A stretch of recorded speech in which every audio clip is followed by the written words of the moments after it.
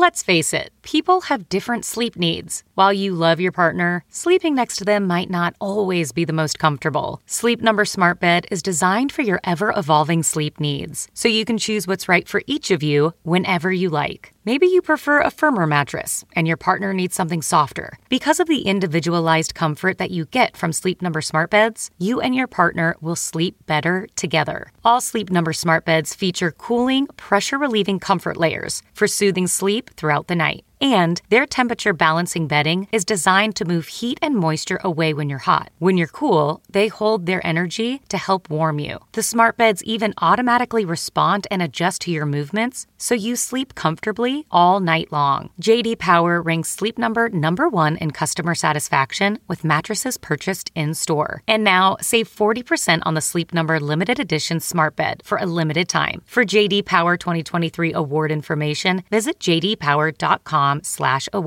Only at a Sleep Number store or sleepnumber.com. You're the mom, the maid, the keeper of the cookies. You do it all and you look good doing it.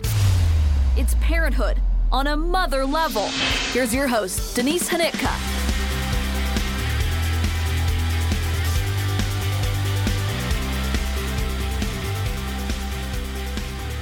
Hello, you are listening to a brand new episode of On a Mother Level. I'm your host, Denise Hanitka, and this is episode 98. Couple things to share with you before this episode gets started. Number one, I lived a dream this weekend because I went to Chicago to see a performance of my very favorite podcaster. Her name is Heather McDonald. Her podcast is called Juicy Scoop. It's all celebrity gossip, reality television, Real Housewives of whatever city.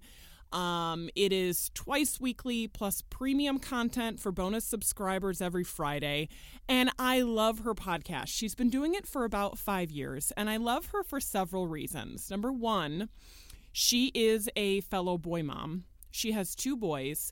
They are older. One's in high school, one is a freshman in college. And she always talks about how moms absorb the energy of whatever gender their children are. So she talks about the differences between what she believes are boy moms who have sucked up their like boy energy and girl moms who suck up girl drama. It's one of those jokes that you have to hear her perform, but it makes me laugh. The other thing that she does that makes me laugh is she's been married to her husband Peter for over 20 years. And so she always talks about how she's married. I mean, happily, I guess. Overall, it's fine. But it just makes me laugh that she's very honest about that. And she's just funny. She's very real. And she inspires me on this podcast because whenever some celebrity comes out and says like, oh, yay, I'm starting a podcast, her attitude about it is always like, great. You're about to see how hard it is to have a podcast. Enjoy your 12 episodes before you burn out because it's really difficult coming up with content, releasing stuff on time, balancing it with when you want to take time off. So she is just, to me, the picture of hard work when it comes to podcasting. She has never missed an episode, and so she inspires me on that level. So I bought tickets a long time ago when I found out she was coming to Chicago, and I brought my friend Johnny Gendrich with me. So we went to this performance. It was at the City Winery in Chicago, and there was a little meet and greet afterwards. And of course, like the big nerdo that I am, I got the meet and greet tickets also. And like, you know, I'd had a couple cocktails, you know, like as one does. And so when it was time to meet her, I got really nervous because the guy who was running the whole like meeting line was like, you know, you have 2 seconds with her, you take your photo and you turn around and you go, you know, because there's a huge line of people there to talk to her. So when I went up to her, it just felt so like, I don't know, it was such an intimidating process. So I just like stood next to her, took the photo, and then like as we were walking away, like I kind of realized like I didn't say anything to her. So I kind of just like last ditch like threw out like a, hey Heather, like thanks so much, you're awesome, like keep being you, whatever. But yeah, so I realized that I didn't even like walk up to her and say, hi Heather, I'm Denise, I love your show, you know, thanks so much, like I didn't say anything to her. I was just like very intimidated by the whole process. So So now I'm going to have to go to another show and do the meet and greet all over again because I'm a moron and I cannot interact socially in an appropriate way. Then the craziest thing was, as I'm leaving the venue in Chicago, by the way, we're like getting our Uber, and I hear kind of like, Denise, like, but I'm just like, I'm in Chicago. Like, there's just no way. So I heard them yell Denise a couple of times, and I finally turned, and there's a group of like 5 or 6 ladies there who were hollering at me, and they ended up being from the Quad Cities, and they were also at the Juicy Scoop show. So to the ladies from Bettendorf, hi! Thank you so much for saying hi in Chicago, of all places. That was crazy cool. I'm sorry if I was like weird and a little bit drunk. What are you going to do? Like I said, I can't interact socially. I don't know what my issue is. So, my apologies in advance for just being a weirdo. Anywho, so that was awesome. So that made me feel great. It was an overall great weekend in Chicago. Awesome getaway with my friend Johnny. She used to anchor here at Channel 8 with me, and I miss her dearly every day at work. So, anywho, that was my weekend. Now, this episode today is actually rather timely. The guest that I have on is named Jenny Elliott, and she is the host of Career Mom Podcast. And we get into what it means to be a career mom, a corporate mom in specifically speaking, and we talk about the different ways that our jobs do and do not support our work at home as moms. And it's very timely because right now everyone's talking about Pete Buttigieg. He is the Secretary of Transportation, and he is on paid paternity leave right now after the birth of his twins with his husband. And he's being criticized because he's off the job right now while there is a supply chain crisis happening and an infrastructure bill stuck in Congress. And so a lot of people are saying, get this guy back to work. Paternity leave, what a bunch of crap. What is this? He says, it's helped us have a conversation finally about parental leave, and every American ought to be able to get paid parental leave, something that the president believes in and has proposed, and it's something that I believe in. He continued to say when parents take that parental leave, they need to be supported in making that choice. Buttigieg acknowledged the negative impact parental leave stigmas can have on women who find their ability to get ahead in their careers influenced by these judgments, and he shared his perspective on why men should use it. He says if there's this idea that maybe men have access to paternity leave, but it's frowned on if they actually used it, then obviously that doesn't work for a marriage like mine, but also for a man who's married to a woman, Buttigieg said. That carries with it the assumption that the woman is going to do all the work, and that makes no sense in the 21st century. So Jenny and I get into the concept of paternity leave, and I'll give you a little spoiler alert. So my hot take on paternity leave is not that I don't like paternity leave, but what I don't like is when we give men paternity leave, but we're not talking about giving women more paternity leave. I guess it would be in their case maternity leave. So here's what my issue is.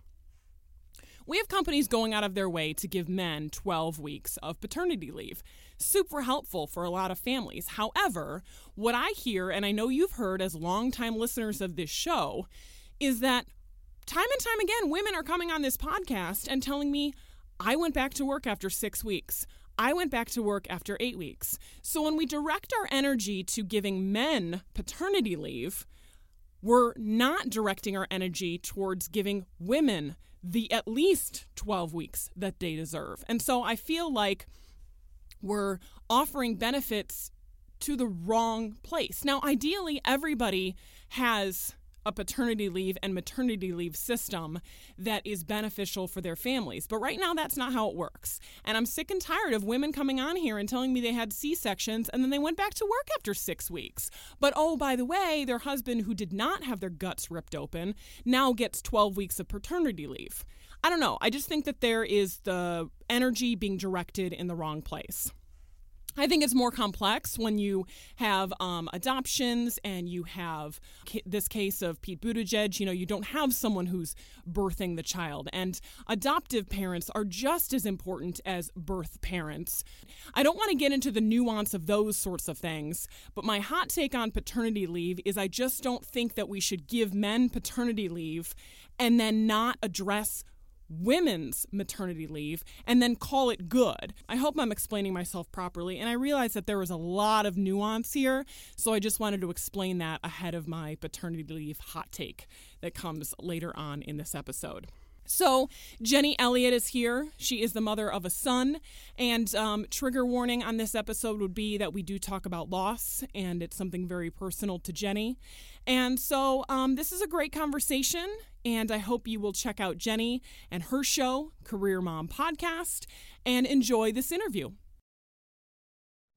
So the place that I want to start, first of all, you've returned to the podcast. You took a little creativity break and worked on a website. So you were very productive behind the scenes. How are you feeling being back in the game? I'm feeling good. Website building is not for me, but I've got it to a place where like I know the bare minimum that I need to do to keep it up. But I kind of needed the break from the actual podcast in order to try something different and creative in a different way, because it's just such a grind to like put a podcast together, and there's so much more that goes into it. So it was good to have a little break. But then when I've started re-recording episodes and like interviewing guests and whatever, it's like, this is what I love about the podcast. And that has kind of re-energized me as well. Okay. So I think the space was a really good time to I did nothing for the first month or two of it. And then to just figure out a more intentional way, more efficient way to move forward. I took a break like that last year because we were in the middle of the pandemic. I was doing phone calls at this time because, Zoom was like, I'm sure I could have figured it out, but I wasn't sure about how audio would be. And I wasn't sure what the comfort level of it would be for my guests, but I'm recording these conversations and they were fine. But I started putting out episodes I was no longer proud of, and not because of the guests and not because of, the actual substance of the conversations, but they just weren't filling me. And I think it translated to my listeners. And I was like, you gotta stop for a minute. Yeah. You gotta pause and you gotta figure out like why you're doing this and what you're actually hoping to accomplish. So I totally get that need to just like, hold on, what are we doing here? I kind of really challenged the mindset of like that I need to be doing something all the time. Yeah. Like, especially because I also threw myself into the podcast during the pandemic. Because it was like, oh, I got all this time now, but I never really like gave myself rest. And I kind of learned that it's hard for me to rest and not do something. But that's just something that I am kind of challenging within it's definitely part of the mom culture. It's definitely part of corporate culture and like American culture in general, of this whole idea that you need to be working constantly, 120% all the time. And that if you're burnt out or tired, like just push through it. And really like that doesn't serve anyone.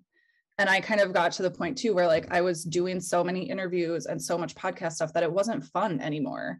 I don't make any money off of my podcast. I would love to in the future, but for right now, it's just a hobby. And so if it's a hobby, it needs to be fun. And then I've learned that in order for it to be fun, I need to like take a break from it here and there and build that kind of rest and just creative void into my schedule around everything. Well, I'm so interested in how you got into the podcast space, because for me, it's like right within my industry wheelhouse. It's not really beyond my comfort zone, but like how much experience did you have with interviewing people or, working with this type of equipment, and all of that was brand new for you, right? Yeah, I had none. That's amazing. I am an accountant, so I am like far from anything technology, like outside of Excel. I'm an Excel wizard, but that doesn't really help you put a podcast together. So yeah, it's kind of a funny story because I put together a big like training package in my job, which I did some like voiceover recording of like while recording my screen. And so I got really comfortable like listening to my own voice, which was a big hurdle in that project. And then it kind of started as a joke from there of like, I would work from home every Friday so that I could record this stuff in quiet. And I would be like, oh, I got to go to my podcast studio, guys. And like, it was kind of a running joke that, you know, my voice was going to be recorded for all of these people at work to listen to. And then at the same time, I was kind of feeling really unfulfilled from that job. And I had tried to get a couple of promotions and it didn't work out. And I was just kind of like, what am I doing? Which is similar to, and I'm sure we'll talk about as well, like the just identity crisis I had when I returned to work. But this was a couple years after. I had talked with so many of my friends about like, you know, what does your career mean after you have a kid? And like, why am I working all these hours at this job that like I'm not fulfilled at? And so I kind of took it as a way to get fulfillment outside of the workplace. And then also in all of these conversations that I was having with other working parents or moms, you know, we'd talk about like how your career goals change after you have a family and how nobody really talks about that and how isolating it is to come back from maternity leave. And I would end these like great conversations being like, why isn't there a podcast about this? And I would try to find working mom podcasts. And at the time, there just wasn't a lot out there. Or they were, you know, bloggers turned podcasters. So they would talk about, you know, how to get everything done in the nap time hustle and, you know, work while your kids were home. And it's like, I work in a corporate, like that doesn't help me. And so one day I was just like, you know, I can Google things, and people always say, you know, Google can teach you and YouTube can teach you. And that's exactly what I did. I just started really small. I recorded my first couple episodes on my iPhone. Like I didn't have any type of tech. Even right now, the microphone that I use was like $15 off of Amazon. Like you don't need all of the stuff that you think you do. And anytime that I would start being like, well, I need a $200 microphone, or I have to have a website before I launch my podcast or whatever, I just kind of would realize that those were things that I was telling myself I needed because I was scared to like put it out there. Yeah. And so one day I just recorded a couple episodes and threw them out there and started an Instagram page. I thought my mom would be the only one that listened, but I got a lot of like really positive feedback right away.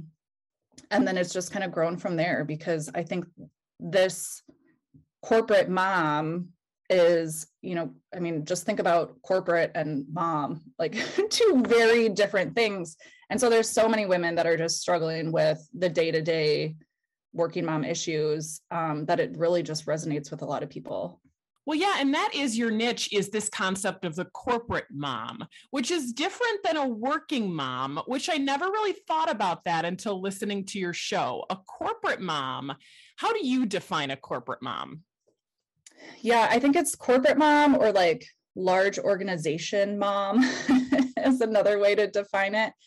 But it's a mom that's working in the structure of exactly that, of corporate America, of up until the pandemic, you prove your worth by FaceTime and being in the office many hours and working as hard as you can and networking and applying for promotions and climbing the ladder and all of these things that the second you have a kid feel impossible. And you're balancing sick days with, you know, physically leaving an office that all of your coworkers know that you're leaving early again, or you have a boss to answer to who has a boss to answer to. So how do you explain, yeah, I was gone last week for 2 days, but now he's sick with something different, so I'm going to be gone for 2 more days. Plus, like, don't worry, I'll still get all of my work done, and like you won't be disrupted at all, I promise. So it's kind of that whole, I define it as like that whole answering to like quote unquote the man. And you don't really know what the man thinks, but like the man makes you feel guilty for anything related to being a mom. So that's who I'm catering to. And I think it's women that are carrying a different level of mom guilt, but then also some employee guilt of, my company has been really good to me and now I'm not performing in the same way I was before. And what does that mean? And so there's a lot to unpack within that corporate working mom environment. Oh my gosh, you've just given me so much, because yes, we have all been there. Oh my God. Like as of very recently, where you're literally going, yeah, I know it's never ending. Like it was a fever last week and it's a sore throat this week. Yeah, you're right. It is happening again. I just did an episode on that concept with another anchor here at the station, where we just talked about, thank goodness, like we feel like we're in a situation where we can be honest with our boss and feel like we get that support. But do you think that's the majority of women who feel that way, or the majority of corporate moms who feel supported in that way, or not? Well, I think the other thing that's challenging about the corporate mom is, you can have a very supportive manager, but that doesn't mean that every manager is going to be supportive, or that every peer, there's just so many people and different dynamics. It's hard to kind of know how everyone's going to deal with that. I would say overall, my company is very supportive, but that's also coming from my perspective of I've had really good managers.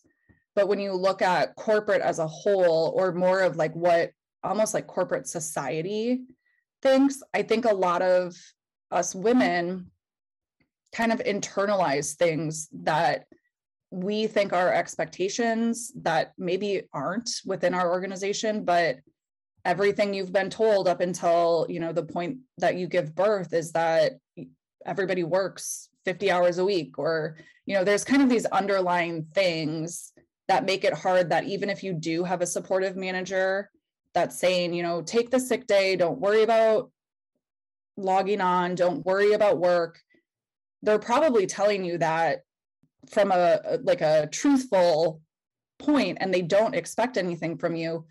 But to go from working, 50 hours a week to then being well, I'm going to take this day off and not produce anything or not work, that's a really hard transition to make. And so I think a lot of corporate moms can be in supportive organizations and environments, but still carry a level of guilt because of how we worked pre-kids. Right. And I think it varies, so much between what age and stage your kids are, how much practice you have establishing those boundaries, and then obviously the environment of the organization. And right now it's very, I think, hit or miss. There's unfortunately a lot of women that I think don't feel supportive, especially after this pandemic. So yeah, it's hard, because I think a lot of the stuff, just like mom guilt, we kind of put on ourselves, and it's a really hard pattern to break. Right. We internalize the perceptions that we have of other people, and we assume that they're thinking the same things about us. When you see somebody take another sick day, sometimes your brain takes you to the place of again. And then that person might be thinking the same about you, or, questioning your work ethic or things like that. The episode that I just listened to, and I apologize, I forget her name, but she was the Miss Kentucky. Oh, yes, Maria. And I love the fact that she admitted, I put my career first, and I actively made that choice, because I have also actively made that choice and then undid that choice. And I don't think I'd ever said that out loud before. Mm-hmm. I loved that episode too, because I think there's a lot of women that either intentionally or unintentionally make that choice.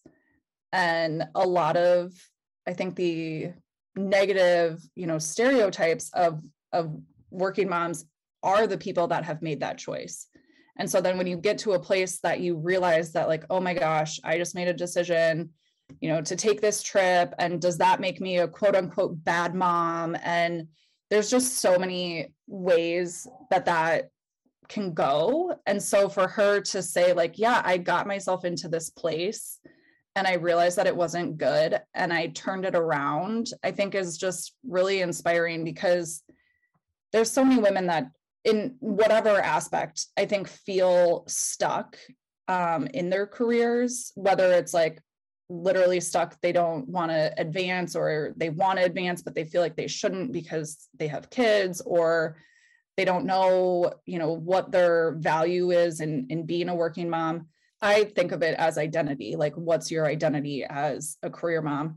And to realize that you can have a career and you can be fulfilled by a career, and that's okay. I think our culture doesn't show any modeling of like a healthy corporate career mom, because you're either, working part-time and giving up your career, or you're doing what Maria did and just saying yes to everything in your career because you feel like you need to do that to continue to prove your worth. But I think if you reflect enough and you put some boundaries and some tactics in place, you can be a very successful career woman and a very good mother. And we don't see or talk about how to do both. Right. Maria described a moment where she skipped a Christmas pageant because she was invited to a work event and didn't feel like perhaps she had the stature in the company or the ability to say no. And she ended up getting very upset that night at that event, having missed it. And my Maria moment is the day that my husband called and said that I think he was 2 at the time, needed to go get stitches at the ER because he had fallen at daycare. And I was working nights at the time, and I was supposed to produce the 10 o'clock newscast. And I remember telling my husband, like, I need to produce the 10 tonight, so you can take him to the ER, right? And he was like, yeah, like, sure, I'll do that. And I was like, yeah, because, who's going to produce the 10 if I go get my kid some stitches? I mean, what an idiotic frame of mind. So I was sitting there and my coworkers were like, you should be going to the ER. You understand that, right? And I was like, but I don't know, like, maybe I don't have to, because who's going to do this job? I have no idea what led that newscast. No one on the planet remembers that newscast, and that newscast does not matter. And so eventually my coworkers were like, you need to leave. And then I'm at the ER with my 2-year-old, and he's getting stitches in his forehead and he's screaming his head off because he's scared and terrified. And all I can think in my head is like, you idiot. You actually thought you didn't need to be here. You actually thought that whatever was happening in the news that day was more important than this very moment. Like, I think about that all the time, and I'm like, what a fool. Like, what a stupid thing. Yeah. To have ever thought that I didn't need to be here. Yeah. So that's such an interesting story, because I have a kind of similar one, but it took an outside perspective. It took your peers saying like, go. I think my son was 6 months maybe. So I had like just kind of gotten back from maternity leave, and I decided that was a good time to take a new job, which there's never a really good time to take a job, but that wasn't as ideal as I thought. Because I was still pumping and then trying to train and do 2 jobs for a while. It was just really stressful. And so I was coming home from work all the time being like, I didn't do anything at work. I was like so distracted. I don't know what I'm doing in this new job. I'm failing there. And then I would stay an extra half hour to try to like learn this new job. And then I was like, I picked my son up like later than I wanted to. I didn't put him first. I'm such a failure of a mom. And so I did that for probably like the first 2 months of this new job. I just felt terrible about everything. And then I was in the elevator going down to the cafeteria, and one of the managers from that group stepped in next to me, and he's like, hey, I haven't been able to catch you recently, but we're just so excited that we hired you and you're doing a great job. And like, we're just really impressed. And he got off, and I was like, my jaw was probably on the floor. I was like, me? Like, are you kidding me? I've been failing. And it was that comment that I'm like, okay, well, maybe I'm not. Like, who's telling me that I'm failing? It wasn't anybody at work. My husband wasn't telling me that I was like, gone at the office 15 hours a day and it was a problem. Like, I was the only person telling me that I was a failure. And I thought I was a failure because pre-baby, if I was in a new job, I was, I'm going to learn this job faster than anybody has. I'm going to add value right away. I'm going to kick butt at this new position.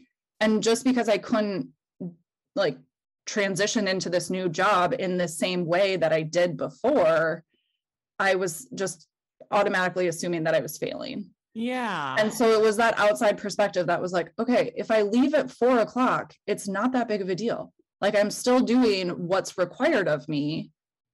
And so why am I making myself feel bad about this? And it was that outside perspective that kind of just spiraled me into this kind of identity crisis awareness that I realized that I hadn't really figured out my identity. And then once I did, it totally changed my perspective on the boundaries and the separation between career and mom, but then also that like I could be both. Yeah. What do you mean changed your identity? What do you think was really significant about that? It was really that moment of being like, what's telling me that I'm failing? And it was that whole idea of that before I measured my success by how many hours I worked, how quickly I got a project done, how much extra value I could add to a project. So I never really had the mindset that like, just doing my job responsibilities was enough. I was always overachieving, perfectionist. And that becomes really hard when you're a mom and strapped for time. So it was all of that. How did I define success before? And then that led to, I get a lot of value and fulfillment out of my career. Like, I thought about all of my goals before I had a child, and it was, I want to make, X money. I want to have this title. I want to make money so that I can travel to this place. Like, all of my goals were somewhat career related. And so then when you have a child and your priorities and your values are upended, it took me a while to realize that that's what had happened. Like, I now have this conflicting value that, corporate goals and parent goals don't necessarily complement each other. And so how do I either roll back my expectations on what a perfect good mom looks like, or roll back my expectations of how quickly I'll get to these positions? But it was just kind of redefining my goals so that it complemented my career, because I realized how much fulfillment and how valuable that was. And then also made room for all of these, if you call them goals or just things that I wanted to accomplish and ways that I wanted to be as a mom. Yeah. And then, that probably took a full year to sort through. I really don't think that women, whether or not you're a working mom, I don't think that we give ourselves time to like fall into this new identity. Once you have a baby to take care of and another person, that's obviously going to take time to figure out how to do that and what that means for your life and what parts of your old life you want to add back, or what parts of your old life you would love to add back, but like you just can't do when you have a young baby. Well, bottom line is, how can anyone shift their identity? You wouldn't believe how many women, and you probably hear from them too, come on this podcast and say, I went back to work after 6 weeks. When have you ever defined yourself or aligned yourself, or you can't even work out for 6 weeks and see any change? Like 6 weeks is like a blip. So how can anyone possibly figure out how their life has changed in 6 weeks? I had 12 still, but whenever somebody says, 6 weeks and I was back, I don't understand that. I don't understand that. And the bottom line is that does not seem to be changing, especially in the corporate world. Yeah. I had 12 weeks as well. And I cannot fathom any amount of time that's less than that. But even in that 12 weeks, it was like, you just kind of get to this point where you figured out this baby and like how to keep it alive. And then it's like, okay, well, now let's send you back into this environment that doesn't support you. And let's figure this out again. And let's figure out how you can still, do what you did before, but with this other human life that you're trying to manage. Yeah, it's crazy. I could give you 1,000 tactical things that you could try to do, but like, it's gonna be hard. And there's nothing that you can do to ease that challenge until you've just kind of made it through that first year. Right. And things will naturally fall into place, but we need to give ourselves some transition time and some grace to just be like, this is going to be hard. I can do hard things. There's going to be days, maybe where drop off's really hard and I cry for a couple minutes before I get to work, and that's okay. That doesn't mean that I'm failing at either things. A phrase that I came across that helps me and has continued to help me through the pandemic is that not all emotions require action. So another thing that I used to try to do pre-kid was, okay, if I didn't get promoted, or, if I gained 10 holiday pounds, or if I did something in my life that I felt a certain way about, I could take active steps and fix it. I could start working out. I could network more. I could get myself on a high visibility project. I could do things that made me feel like I was moving the needle to get away from whatever that negative emotion was. When you have a child that's going to daycare that is getting sick all the time, requiring you to leave, there's really nothing you can do about that. And so you need to learn how to just sit with some really uncomfortable emotions. And up until that point in my life, I've never really had to do that. So I also had to learn how like things can just be hard, and I can't do everything, and I can't control that outcome. I just kind of have to sit in this hard spot for a while until it goes away. I really like that concept. And I feel like you're saying it much better than I was trying to express myself a couple episodes ago, because what I was trying to say was moms do this thing where we ask each other for tips. Like, what's your tips for getting my baby to do this? What's your tips for managing it all? What's your tips for? And I feel like that's such a lie that we tell ourselves, that there's this magical tip that's out there waiting for us, because the bottom line is what we're doing is wrong. We are executing it the wrong way. And if only we had this tip, if only we had this nugget, then we would do it the right way.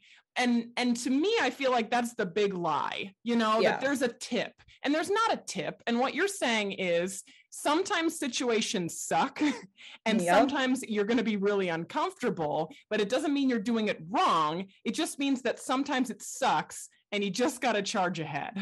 Yeah. I mean, take the pandemic. I didn't think we would be stuck in this for as long. And there's been some really hard moments for my family throughout that. And I've kept that in the back of my mind too. Like, this is just a really challenging time, and I can't make COVID go away. I can't change our daycare policies about how long he has to be home when he's sick and all of those things. So like, this week is just really going to suck. And it kind of takes some of that pressure off, like you're saying, to feel like you need to figure it out or that you're doing it wrong. And I think that's really important, because I think we underestimate how much mental energy, either like negative self-talk or that worry, or that like, I'm doing it wrong, this is hard, it should be easier, it's unnatural, that wastes so much mental energy. And so when I got really clear about, I'm going to work because I want to, and my career adds value to my life, it cleared mom guilt. I mean, don't get me wrong, I still have moments, it doesn't go away completely, but I didn't have it to the level that it was impacting me like every second that I was at work. And then it was like, my mind was freed to think about, okay, I still want to add value at work. And then how am I going to do that? How am I going to become the most efficient employee ever? And then it was like easy to see, oh, well, I don't need to do this process anymore, and I can do this. And then it was like, I kind of got back into my stride of how I used to work before, because I had the mental capacity.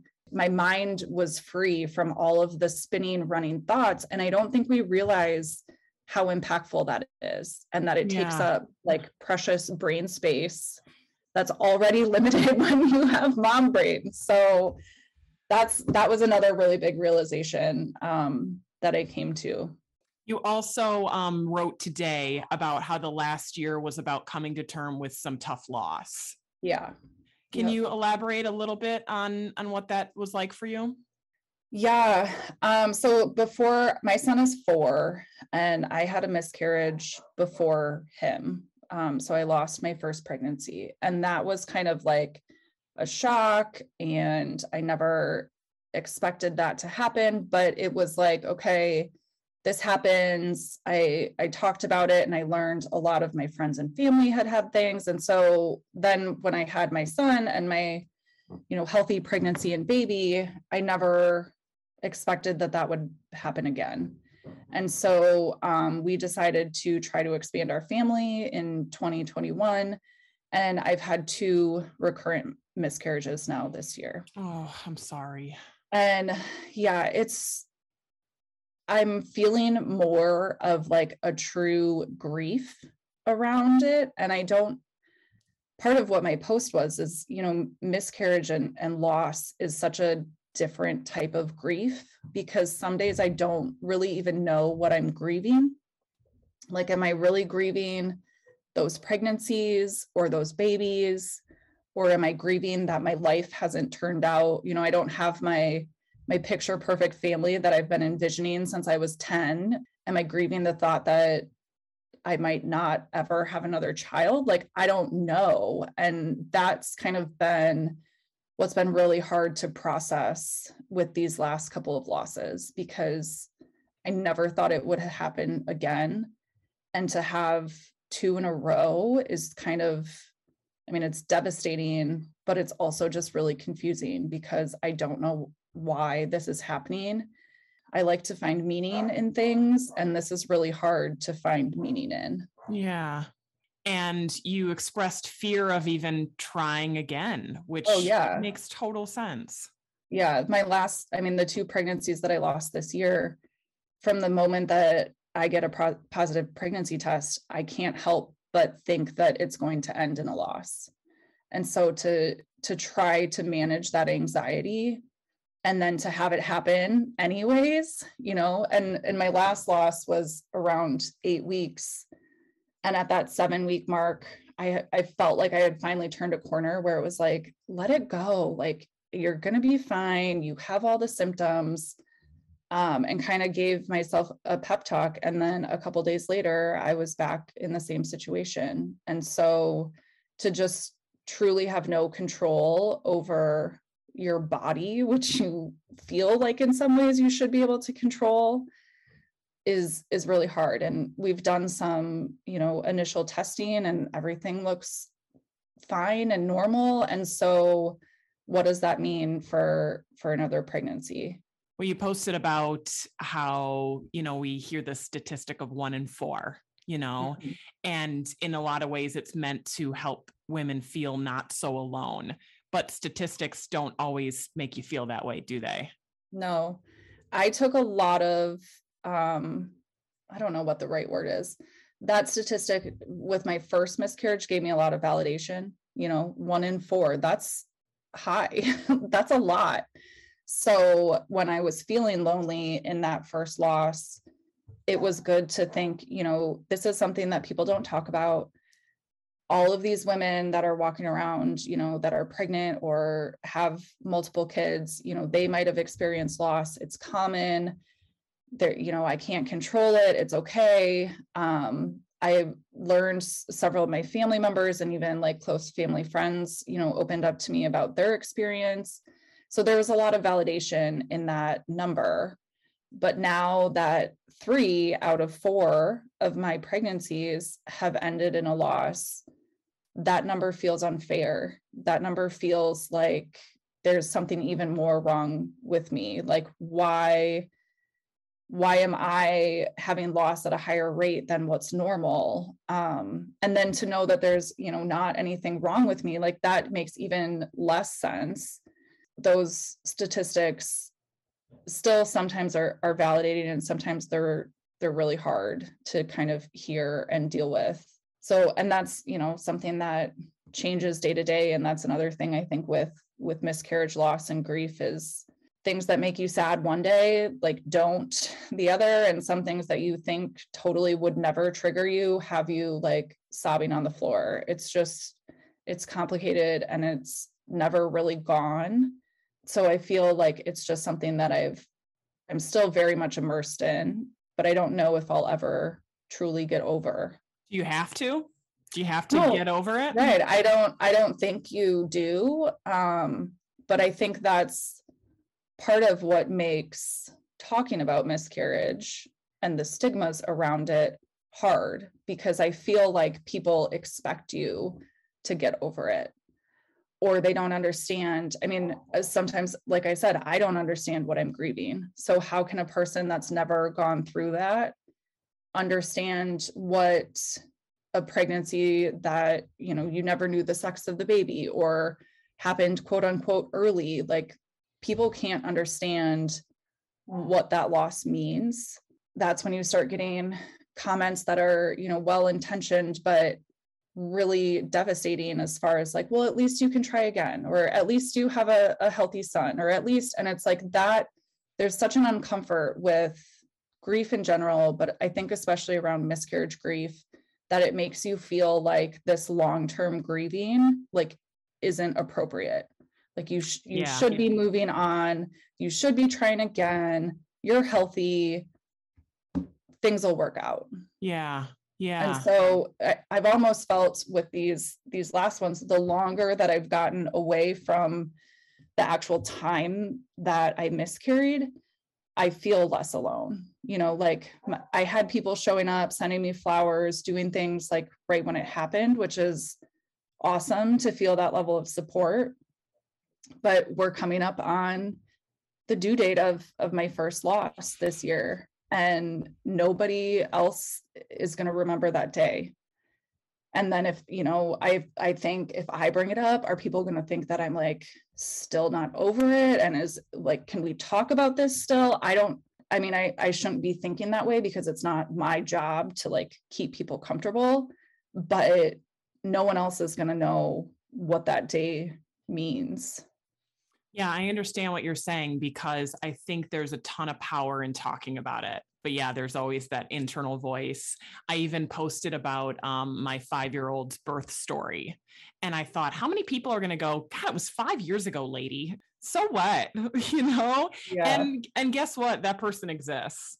That person exists. But you're not speaking to that person. You're speaking to the person who also had a loss this year. You're speaking to the person that also is facing a due day approaching. So it's like, who are you really speaking to? Speak to them, speak to yourself. Yeah. And that's what I've kind of leaned into very recently, the past couple of weeks, is like, I'm not trying to suppress this grief anymore. I'm kind of living through it and living with it. And when thoughts come up, I'm saying them, or, you know, I'm allowing myself to cry, because I think part of what's been a challenge, you know, having a child already, is that it's really easy to just get in the day-to-day grind of stuff and kind of, oh yeah, I'm feeling sad, but I can't cry now. I shouldn't cry anymore. Like, it's okay. And you kind of just push it all down to keep life moving. And I don't think that's been serving me.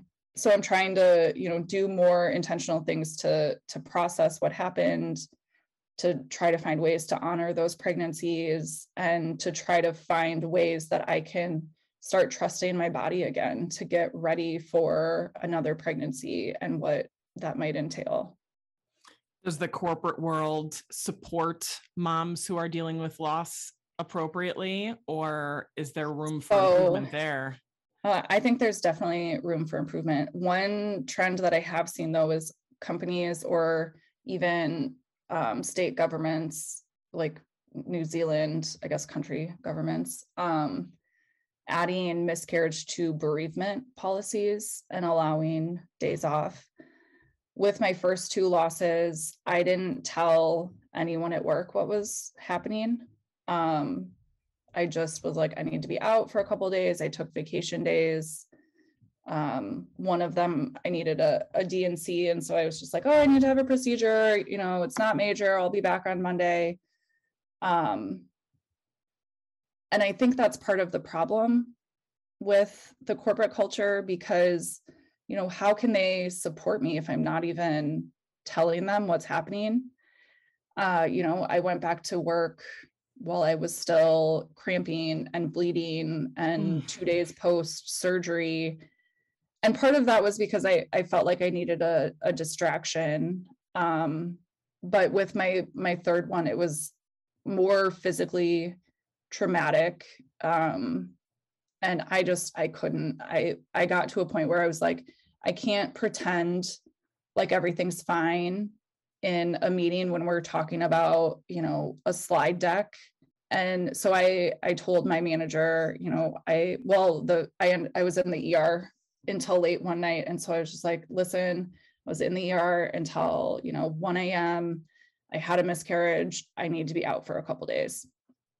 And she was very supportive. She was like, do not worry about anything at work. Take as much time as you need. And I actually ended up taking I took probably 6 days off in total.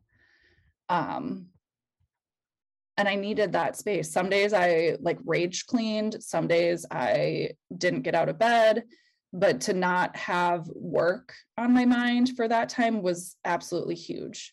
Yeah. And I don't know, that's another thing with corporate, like that was my manager. I don't know if every manager would do that. There's not a standard policy that says if you experience a loss that you can take days off. There's, you know, she allowed me to take that time and she's like, do not record this. Like, this is not vacation. Like, don't worry about it. You know, she would text me here or there just for things that were due, but she took care of everything for me. But again, she didn't have to do that. Right. Corporate doesn't say that that's how women should be treated. And I don't think a lot of women would even feel comfortable with their managers. And that's kind of why I didn't the first time, because he was a male. And I didn't know if I came to him and said, I can't work because I'm having a miscarriage. If like, I don't know what his response would have been. It probably would have been, don't worry about work, but I don't know that. And I think that's part of the problem in what's lacking in the support is just, you don't know how people will react. And especially in a work environment, it's really hard to manage. Can I give you a little hot take? Yeah. This is my hot take. It annoys me very much that companies are giving dads paternity leave. Not because dads don't deserve it. Yes. But because I think it's another of the great lies where, well, see, now we give paternity leave. Moms, you still get 8 weeks, okay? But now we're going to give dads the paternity leave. And aren't we doing just the most wonderful things for our employees when really, I just feel like that energy needs to be directed towards women. And like, sorry if that's a hot take, but like, it just annoys me because I feel like that's putting a Band-Aid over the problem that doesn't exist. That's my hot take. I could go so many ways with this. From what I've seen, because my company does offer paternity leave. As does mine. Yes. For dual career couples, I think it's awesome. I think those are the people that, you know, I know what it's like to go back to maternity leave. You better believe my husband is taking his full paternity leave and he's going to be with me like from the second I come out of the hospital and managing those really tough, like crazy times, or maybe like bridging the gap between when my leave is over and when like our kid would start daycare, whatever. Side note, when our company implemented the new parental leave, we missed it by less than a week. So my son came a week early and I was like, are you kidding me? We don't get this policy. But he was also 9 pounds when he was born. So I feel like it was probably for the best that he came early, even if we didn't get paternity leave. But still, like, how stupid. Yeah. How stupid that it's like, well, the policy starts today. So yeah. What I've seen though is for men that have stay-at-home wives that have another baby, they're taking their paternity leave for a golf trip or a family trip to Disney or stuff that doesn't necessarily support mom in the time that she needs it. And so I think there should be like paternity leave, and then the husbands need to, or partners need to come back with like a report card that's like, I changed 100 diapers. Like I used this for what it was supposed to do to help my wife. So I think it is something, or you have also people that are in positions that they feel like they can't take it, even if they want to. Yeah, I actually have an idea for a podcast episode about fake flexibility and like fake policies. Mm-hmm. Like it's not enough to just have the policy. The parental leave policy, sure, looks good on paper, but if you don't have a culture that's using that and showing, leaders that are taking paternity leave or managers that are encouraging people, to take leave, then it's all fake. It's all for show, exactly as you're saying. Yeah. Okay. So another fake policy. Ready for this? Okay. The fake policy is, yay, you had a baby. We have FMLA and all these things for you. It kicks in though after 14 days because you're gonna use your sick days for the first 5, okay? And then actually, we're gonna cover the rest of those days with your PTO. Yeah. So that's how we'll just kind of pad those things, and then we'd be happy to activate our very special benefits package for you on day 14. Mm-hmm. Another fake plan, because not only are you shoving your PTO and your sick days into this, these weird padded times, or what they always call it, like a waiting period. Like I had a baby today. I'm not actually waiting. Yeah, but sure. Right. So we're covering the waiting period with those days. But then when you come back and it's only the month of April, please enjoy not having any of those sick days available or any PTO remaining, as we have shoved those kindly into your waiting period. Like another fake policy that when you have a baby on January 28th, when you return to work at the end of March, you now have nothing. You have nothing because you put it all into your baby vacation waiting period. Yeah. Yeah. I mean, that's a hypothetical situation. Absolutely totally hypothetical. Yes. Our company policy is different, where it kicked in right away, but there is so much to be said about how women, use their PTO, use their sick days to try to extend the period, or, just ways to make that time longer or more beneficial. And then, in your instance, how unfair, and then how is that supposed to make you not feel guilty when your kid is sick, or not put you in a position where you have to make a really hard choice when they are sick? It's very obvious to me that even with these policies and, companies trying to make advancements, at the end of the day, the corporate culture was made by men for men. And there has been no changes as women, and especially working moms, have come into this structure. And so if coming back from maternity leave feels super hard, or going for a promotion feels extremely unnatural because you don't like talking about yourself, or any of the 15,000 reasons, it's because it's made for a man to do that. It's not because there's something wrong with you. It's not because you can't do it all and you can't manage it. Like, we're not supposed to be there. So the fact that there are working moms out there just kicking ass in their jobs, that should be even more empowering to us, because we're doing that in a system that never expected us to be there. Yeah. Oh, good point. Keeping that perspective has helped me just keep a healthy boundary, as I've grown my career with my son. Like, if I get passed over for a promotion, it's not because of something I did, or it's not because I have a child. It's because there are bias, there's societal conditioning, there's, structures in corporate that value male traits.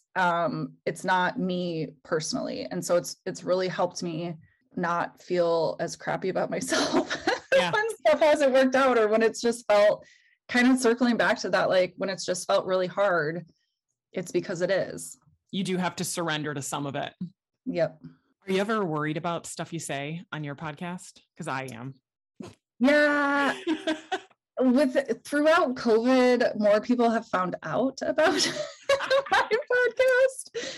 So I do try to keep it, because at the end of the day, like a lot of the stuff that I'm talking about, and this is again, kind of circling back to our point, like it's not stuff that I've directly experienced. It's not that someone in my company has said, hey, we don't support working moms. It's just this vibe that you get from society and from, our own internal perspectives or expectations or whatever. So that's more of kind of what I try to talk about, because I think that's also the stuff that resonates with so many people, because you could be at a company that has a lot of working parents in leadership and good active policies, but you can still feel this way because there's this overarching like societal expectation. So I think I'm usually pretty good where I won't get in trouble, but yeah, there are some times, or I'll have like a candid conversation at work that, I'll get fired up with someone and I'll be like, oh, I'll put that on the podcast. Like I obviously can't say what I want in this, corporate HR town hall meeting. So I'll just make a note of that and then address it in the podcast to get my thoughts out. Jenny, where can people find you and listen to Career Mom Podcast? They can find me at my new website, which is careermompodcast.com. And then I mainly am on Instagram at Career Mom Podcast. They can listen to my show anywhere that they listen to their podcast. Awesome. This was such a great conversation. Thank you. I know. I loved it. Yeah.